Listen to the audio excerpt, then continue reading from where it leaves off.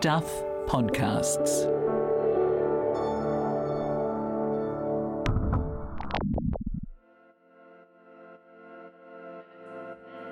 Hi, I'm Michael Wright, and welcome to The Long Read from Stuff, a new audio feature and podcast that showcases our best long-form writing and lifts the veil a little to tell you how these stories came about. This week's feature is called Life on the Edge of the Olympics by Stuff national correspondent Dana Johansson, who joins me now. Hi, Dana. Hi, Michael. So, Life on the Edge of the Olympics, those are some high stakes. What drew you to this as a story idea? I guess when I was thinking about how we cover the Olympics, we often are focused on the stars or the big name athletes. And I was kind of drawn to the idea of wanting to cover someone who kind of had battled away on the fringes for a long time and was looking to qualify for the Olympic Games. Because often we see these people are just footnotes at the bottom of a story, but I really wanted to focus on their journey. And the subject of this story, as we'll hear, is a sprinter named Joseph Millar. How did you settle on him or find him as your subject? Yeah, I kind of went through sport by sport. I was looking for someone who had been around the scene for quite a while and then maybe had a couple of cracks at qualifying for the Olympics before. I sort of got to track and field and I was looking around and thought of potentially doing Joseph Millar because it was an interesting time in his career as he had sort of been at the top for so long and was starting to get some competition at home with Eddie Osei and Ketia emerging. So that added another layer of interest in the story. So I called him up and asked if he'd mind me following him around for a year or so. And I knew within about 30 seconds of talking to him that he would be the right person. He's very open, as you'll hear. Indeed. And on that note, tell us about this structure, how you settled on it, and the fact we're going to hear from Joseph in each of these 5 parts.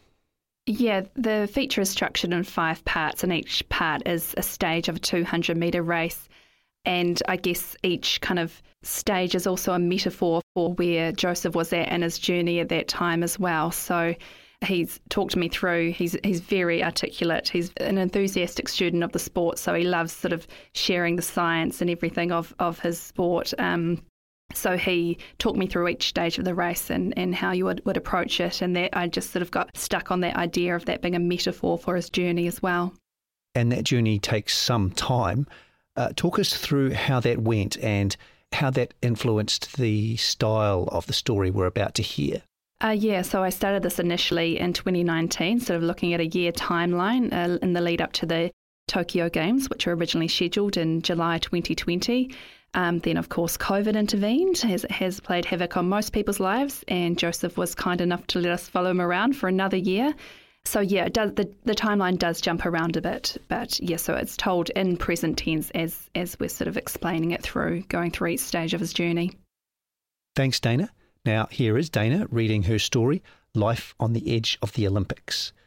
For each of the 5 parts, you'll hear an introduction from Joseph Millar himself. Part 1. Pre-race. There's a lot going on in a 20-second race, even before you get to the start line. Joseph Millar's intensity scares even himself at times. For Millar, one of the mainstays of the New Zealand track scene for the past decade, making the Olympic Games is not a dream. It's more elemental than that. I don't want to be an Olympian, the veteran sprinter says. I need to be an Olympian. He is driven by an inextinguishable desire. He is driven by all that has come before, his past failures and successes. He is driven by an endless pursuit of running faster than he ever has before. And sometimes, he concedes, he is driven by fear. Looking ahead to next year, Millar told Stuff back in 2019 as he contemplated his 3rd tilt at Olympic qualification. It's exciting, but it's also very scary. It's this really intense feeling of needing something so badly. It's scary because there's always a chance that it might not happen. As we get closer and closer to the Olympics, the fear gets greater and greater. Fear isn't the healthiest of emotions. It can be destructive, but it can also be an amazing motivator. Fight or flight, that sort of stuff. That 1-year qualification window would become 2 years as the COVID-19 pandemic forced the postponement of the Olympic Games to July 2021. What wouldn't change in that period was Millar's propensity for disarmingly honest self-reflection. Millar is what you would call a deep thinker. He gives long, considered answers to even the most routine of questions. He starts slowly at first, tiptoeing from word to word. Then, when he is sure of his footing, he elaborates at length before arriving back, more confidently this time, at his original point with a neatly wrapped summation. It's as if he is using the time to explore his own thinking. Millar is one of around 1,000 Kiwi athletes on the New Zealand Olympic Committee's long list for Tokyo. NZOC Secretary-General Kieran Smith estimates the final team will be about 200. More than 80% of Olympic hopefuls will miss the cut. Joseph Millar is 28. The Tokyo Games are, in all likelihood, his last roll of the dice to make the New Zealand Olympic team. It is a goal he has chased since 2012 when, in a blur of pale limbs, a teenaged Millar flew onto the sprinting scene, picking up the 100 and 200 metre double at the National Championships. His ascent to the throne of New Zealand's fastest man was quick and unexpected. Suddenly, the Olympics were on his radar, although he admits it was a very, very long shot back then. Come his campaign for Rio in 2016, it felt like Millar's time had arrived. He threw everything at his bid. After failing to meet the A qualifying standard over the New Zealand and Australian track and field season, Millar obtained private sponsorship to base himself in the Lee Valley in northeast London, training against some of the top British sprinters, and, on the weekends, hopping from event to event around Europe to try and secure the elusive time. With each passing event, Millar's qualification window narrowed. His efforts became increasingly frantic. It came down to one final track and field meet in Switzerland. In a series of mishaps reminiscent of a scene from The Amazing Race, Millar learned his flight had been cancelled while in the back of a cab on the way to Heathrow Airport. On the cab ride, he hastily arranged new flights that required the driver to divert to Gatwick. Then he realised his flight would arrive too late to catch the final train to the Swiss town, leaving him facing the prospect of sleeping at the train station and arriving just in time for his event. Millar decided to pull the pin and return home. It was tough, he says. I really believed that I could do it. I have more knowledge now, and I now realise I probably wasn't as close as I thought I was. Sure, on a good day with perfect conditions, I might have been able to get there, but knowing what I know now, I believe I am much better set up to do the time and go faster than back then.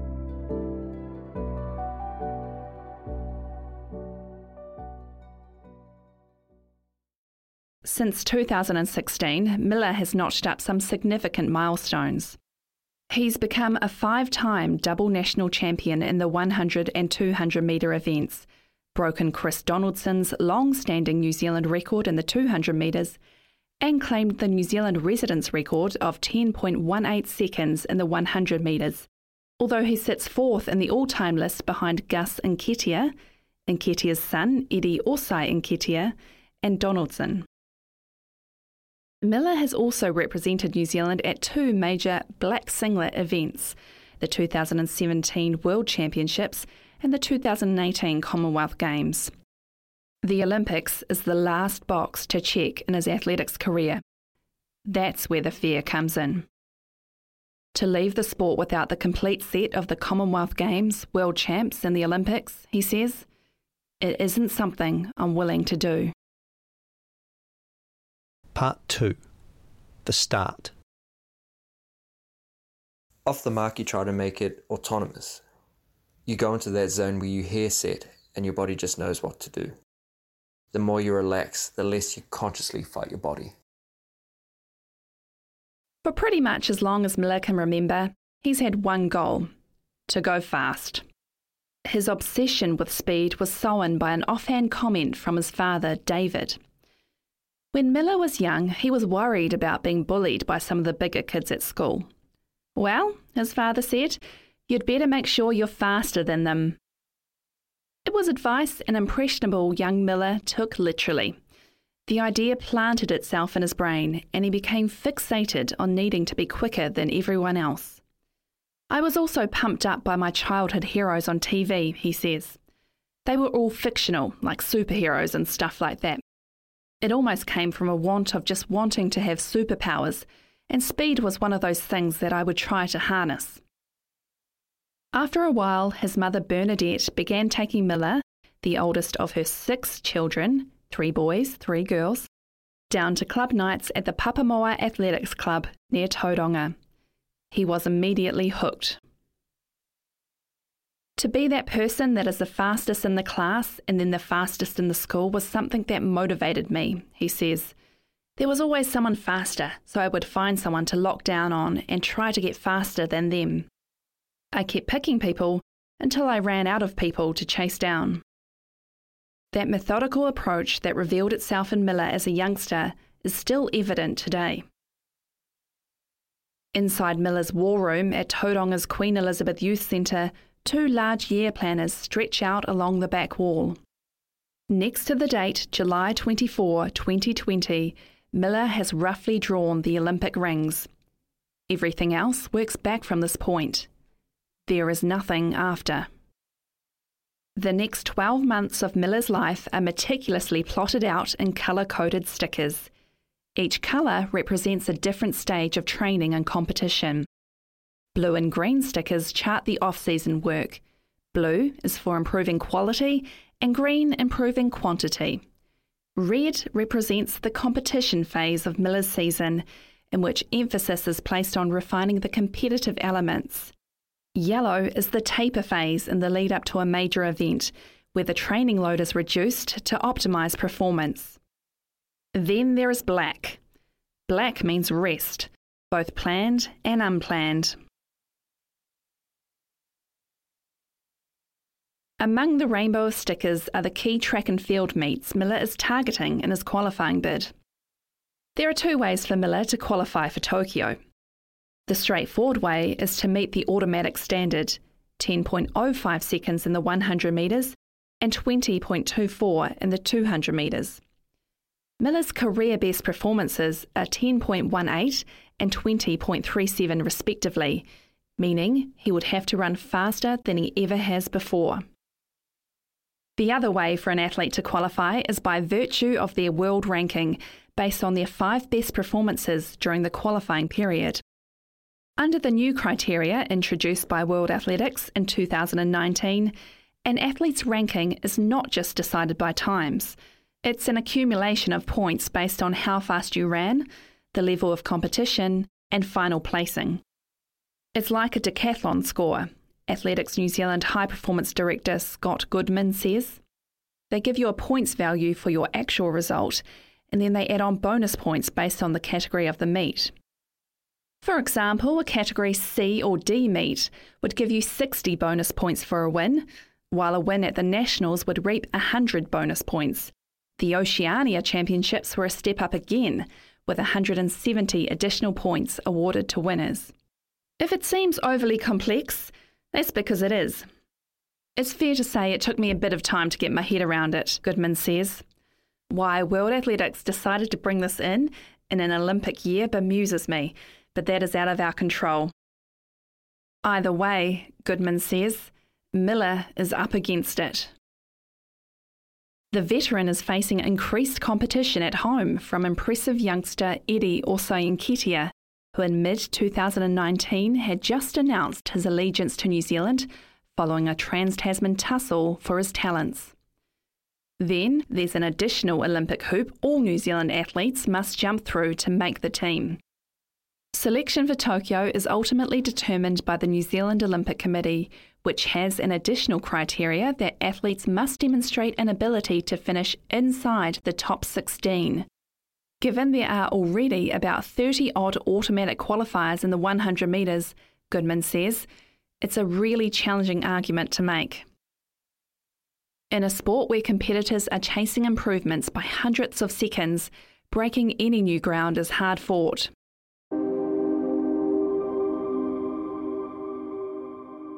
To Millar, sprinting is both a complicated science and an art form. It is not so much a time he is chasing, but a feeling of transcendence that sprinters experience when everything clicks. The moment when the noise stops and the fear goes away. When it all comes together, Millar says, and everything is in sync, it's like listening to a motor start screaming into that high pitch until there is no sound at all. You don't feel the ground underneath your feet. It's almost like you're flying and you're not present in the moment, like you're experiencing it, but it's not you. It's just the most incredible feeling of sheer power. I try to visualise that feeling. I think that's what it'll feel like qualifying for the Olympics. I'll know it without even looking at my time.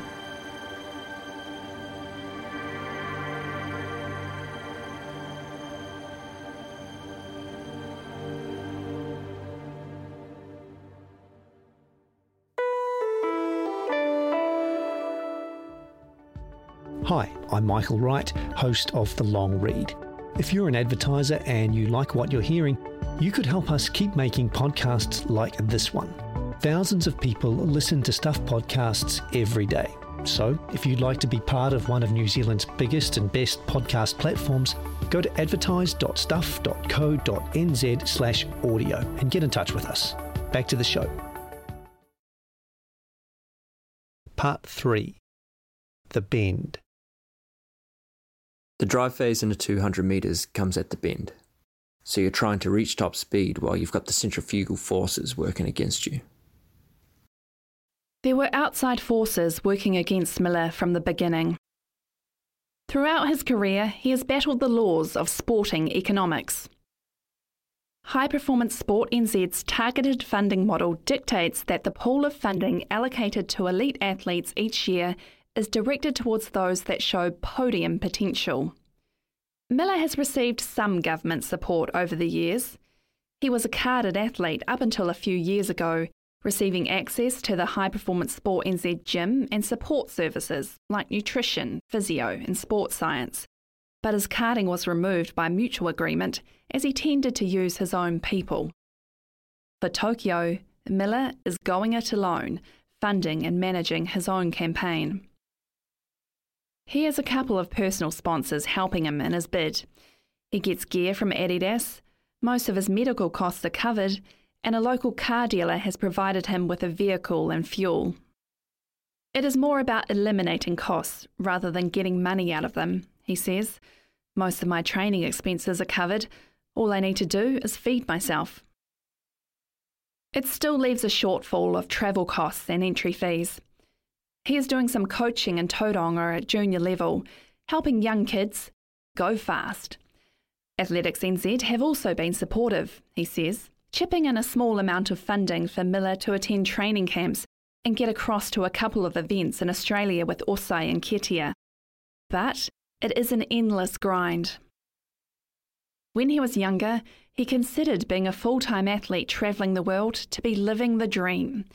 Now he is older and his friends are beginning to buy houses and get married and think about starting a family. The lifestyle has started to wear him down.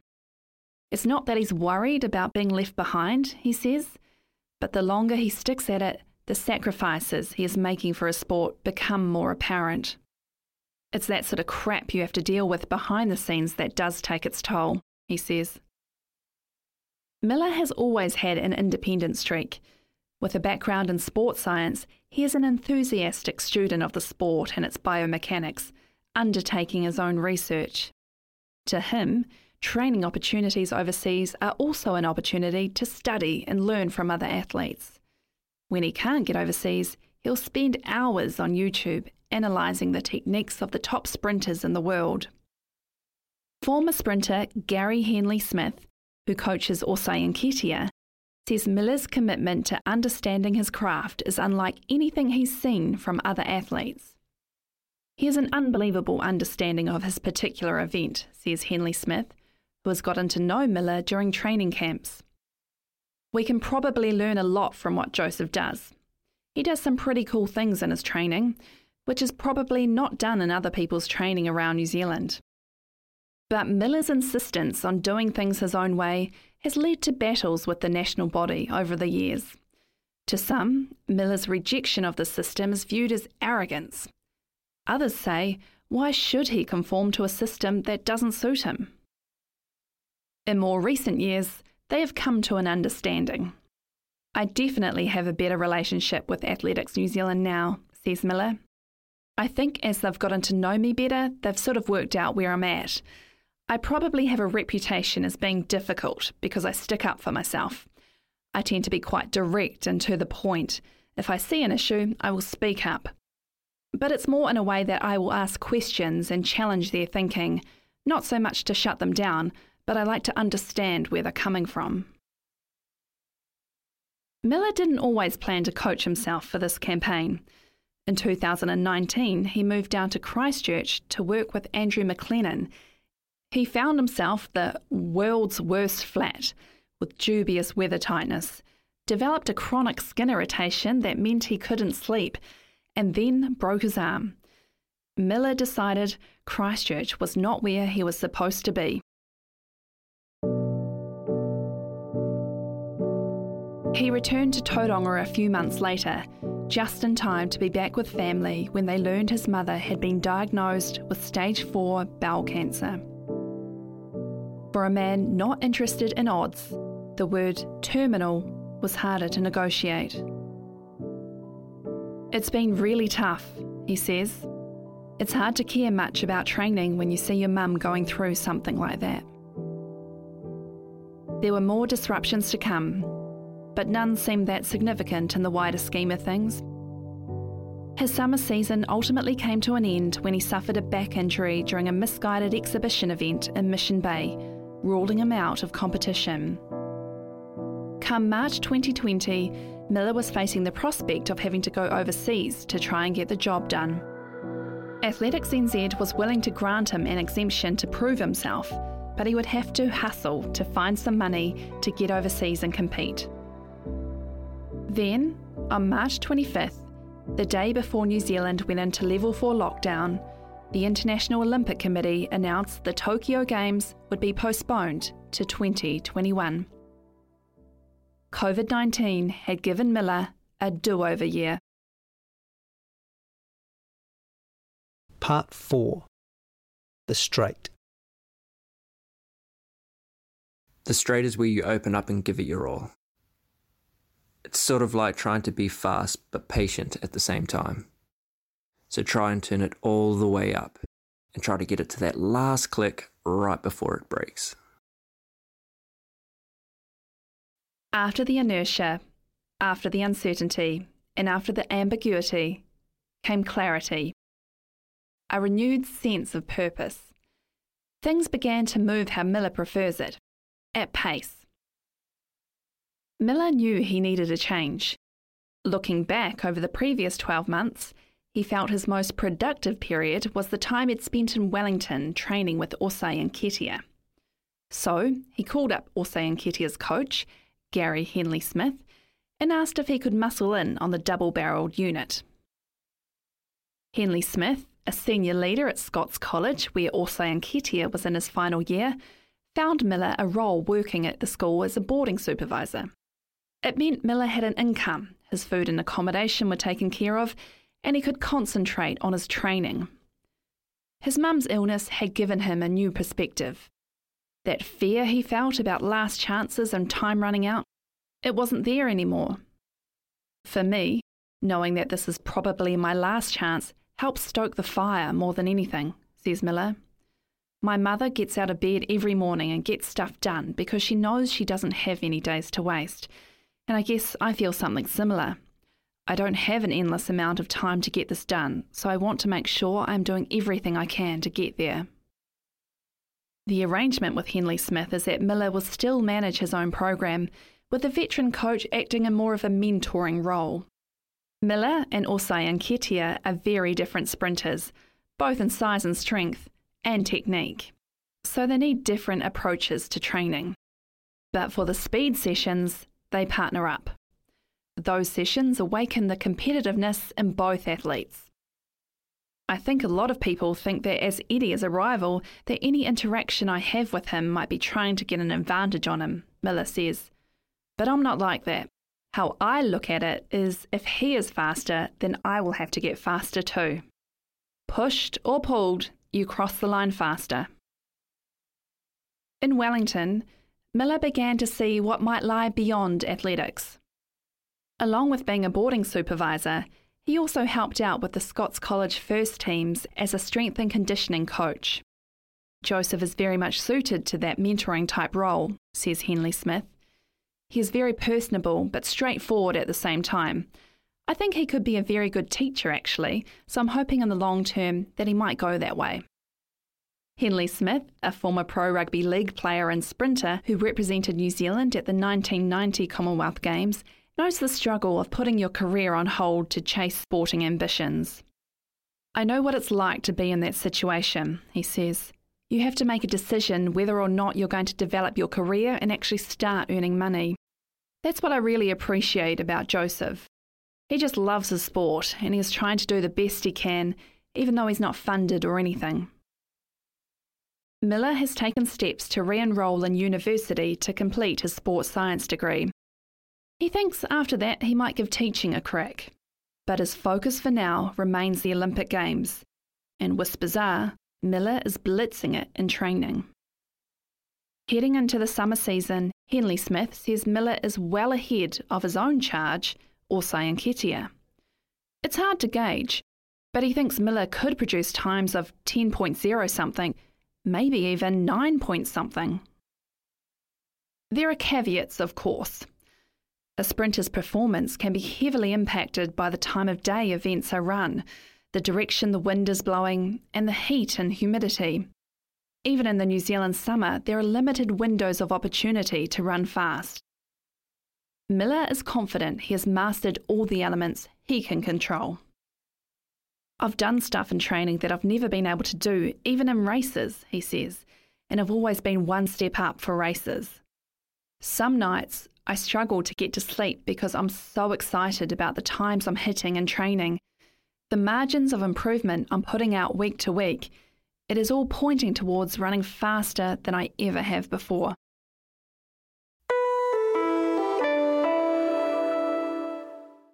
Hi, Michael Wright here.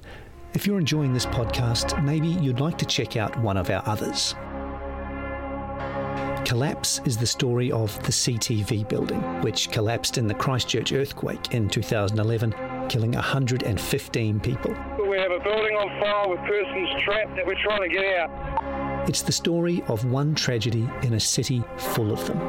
About how a building went up. It shouldn't have got through council. How it came down. And this level collapsed first. The people who were saved. She went from I'm going to die to a realisation I'm going to live. And the 115 who weren't. This is a grown man in tears because they couldn't rescue these people. It's also a story about a search for the truth.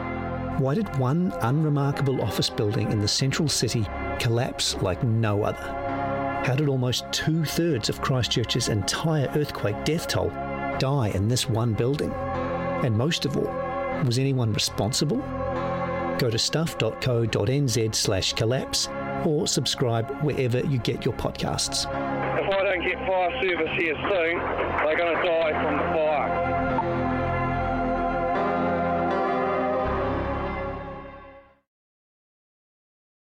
Part 5.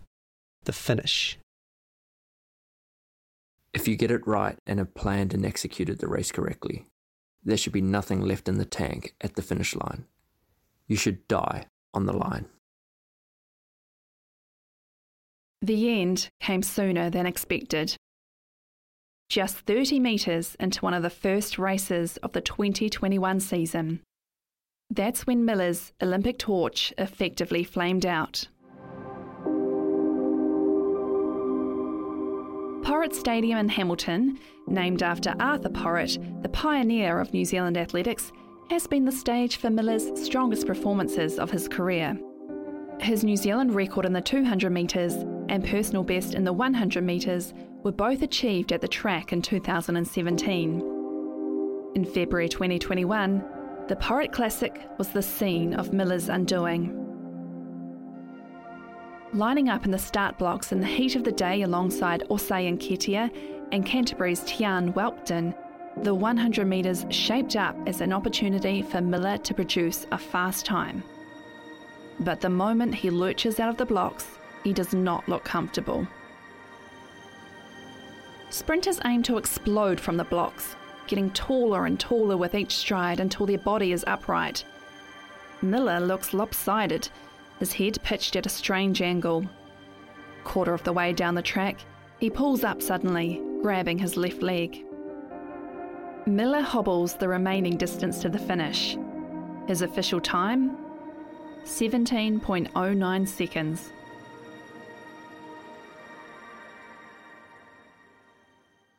Joseph Millar there, not looking good over the line, the stadium announcer observes as Millar limps off the track, while the two new stars of New Zealand sprinting embrace. After a long wait, Osei Nketiah is declared the winner in a time of 10.28 seconds, with Whelpton a tick behind at 10.30. I felt my knee kind of wrench about 30 metres in, Millar explains later. Millar has been battling inflammation in his knee for weeks, restricting his ability to train. The black stickers piled up on his wall planner. It severely affected his performances on the track. It's not so much as painful, he says, more of a damp sensation, like he's walking around on a cushion, making him unable to exert force into the ground. To most realists, it would appear Millar's Olympic campaign is over. His early season form and the injury disruption means Millar has been unable to accrue the points he needs to elevate his ranking.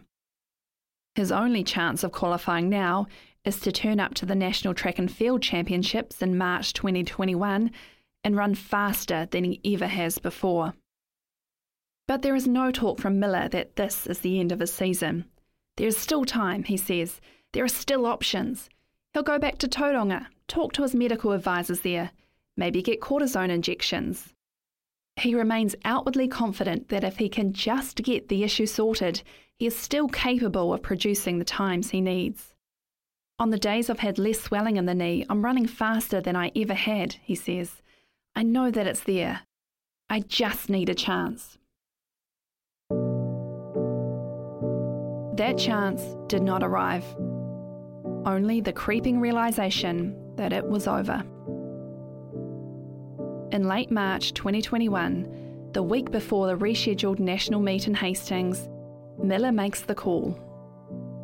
His injury has not improved and he isn't anywhere close to the form he needs to be in to run the times required.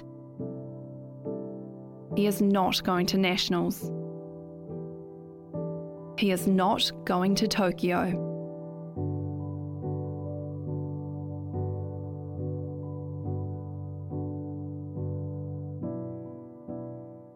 I knew that it wasn't a case of turning up to qualify, which means running faster than before, he says. The chance of me turning up and running, say, at my previous best and no better, that wasn't going to happen either. It just turned into one of those things where, is this going to be fun, or is it going to be a reminder that you're not where you could have been? I just decided I didn't want to put myself through any more of that. Millar is not prepared for this to be the end. The postponement of the Olympic Games has condensed the competition schedule over the next few years. There's the Commonwealth Games in Birmingham in 2022 to aim for, along with the World Championships. And he's still not willing to shut the door on Paris 2024. I think I'm still at the stage of accepting that I won't be in Tokyo, he says. It's hard to tell myself that no, this is not going to happen, but also to understand what that means. To accept that a no now might mean a no forever. I'm not there yet. Accepting that he will not be an Olympian would also mean accepting that, unlike the superhero movies that inspired him growing up, there will be no tidy redemptive arc to his career. Few athletes get their perfect ending. To check every box, to live out the narrative they write for themselves. No matter the effort and the preparation, the outcome can't be controlled. There are injuries and setbacks, results that sting, unrealised dreams and what-ifs that linger on the edge of the subconscious long into retirement.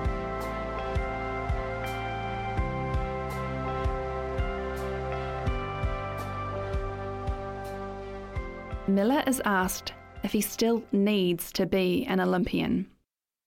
I don't know, he says. It's hard to answer that right now. This last year, I really went all in and had the best structure around my training and my life. I had the most optimism I've ever had, where it wasn't, I wonder how fast I can run. It was, I'm going to run fast. So in terms of regrets, I don't really have any. I know I gave it everything I had. Maybe, in the end, all Joseph Millar really needs is to know that he died on the line.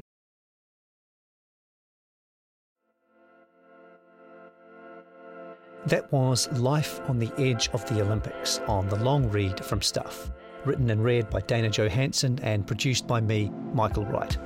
This episode was mixed by Sam Scannell. Stuff's podcast director is Adam Dudding. If you listen via our website, you can hear this story and more like it on the Long Read podcast, available on all the usual platforms. If you like what you heard, please give us a 5-star rating and a review. It helps other listeners find us. Thanks for listening.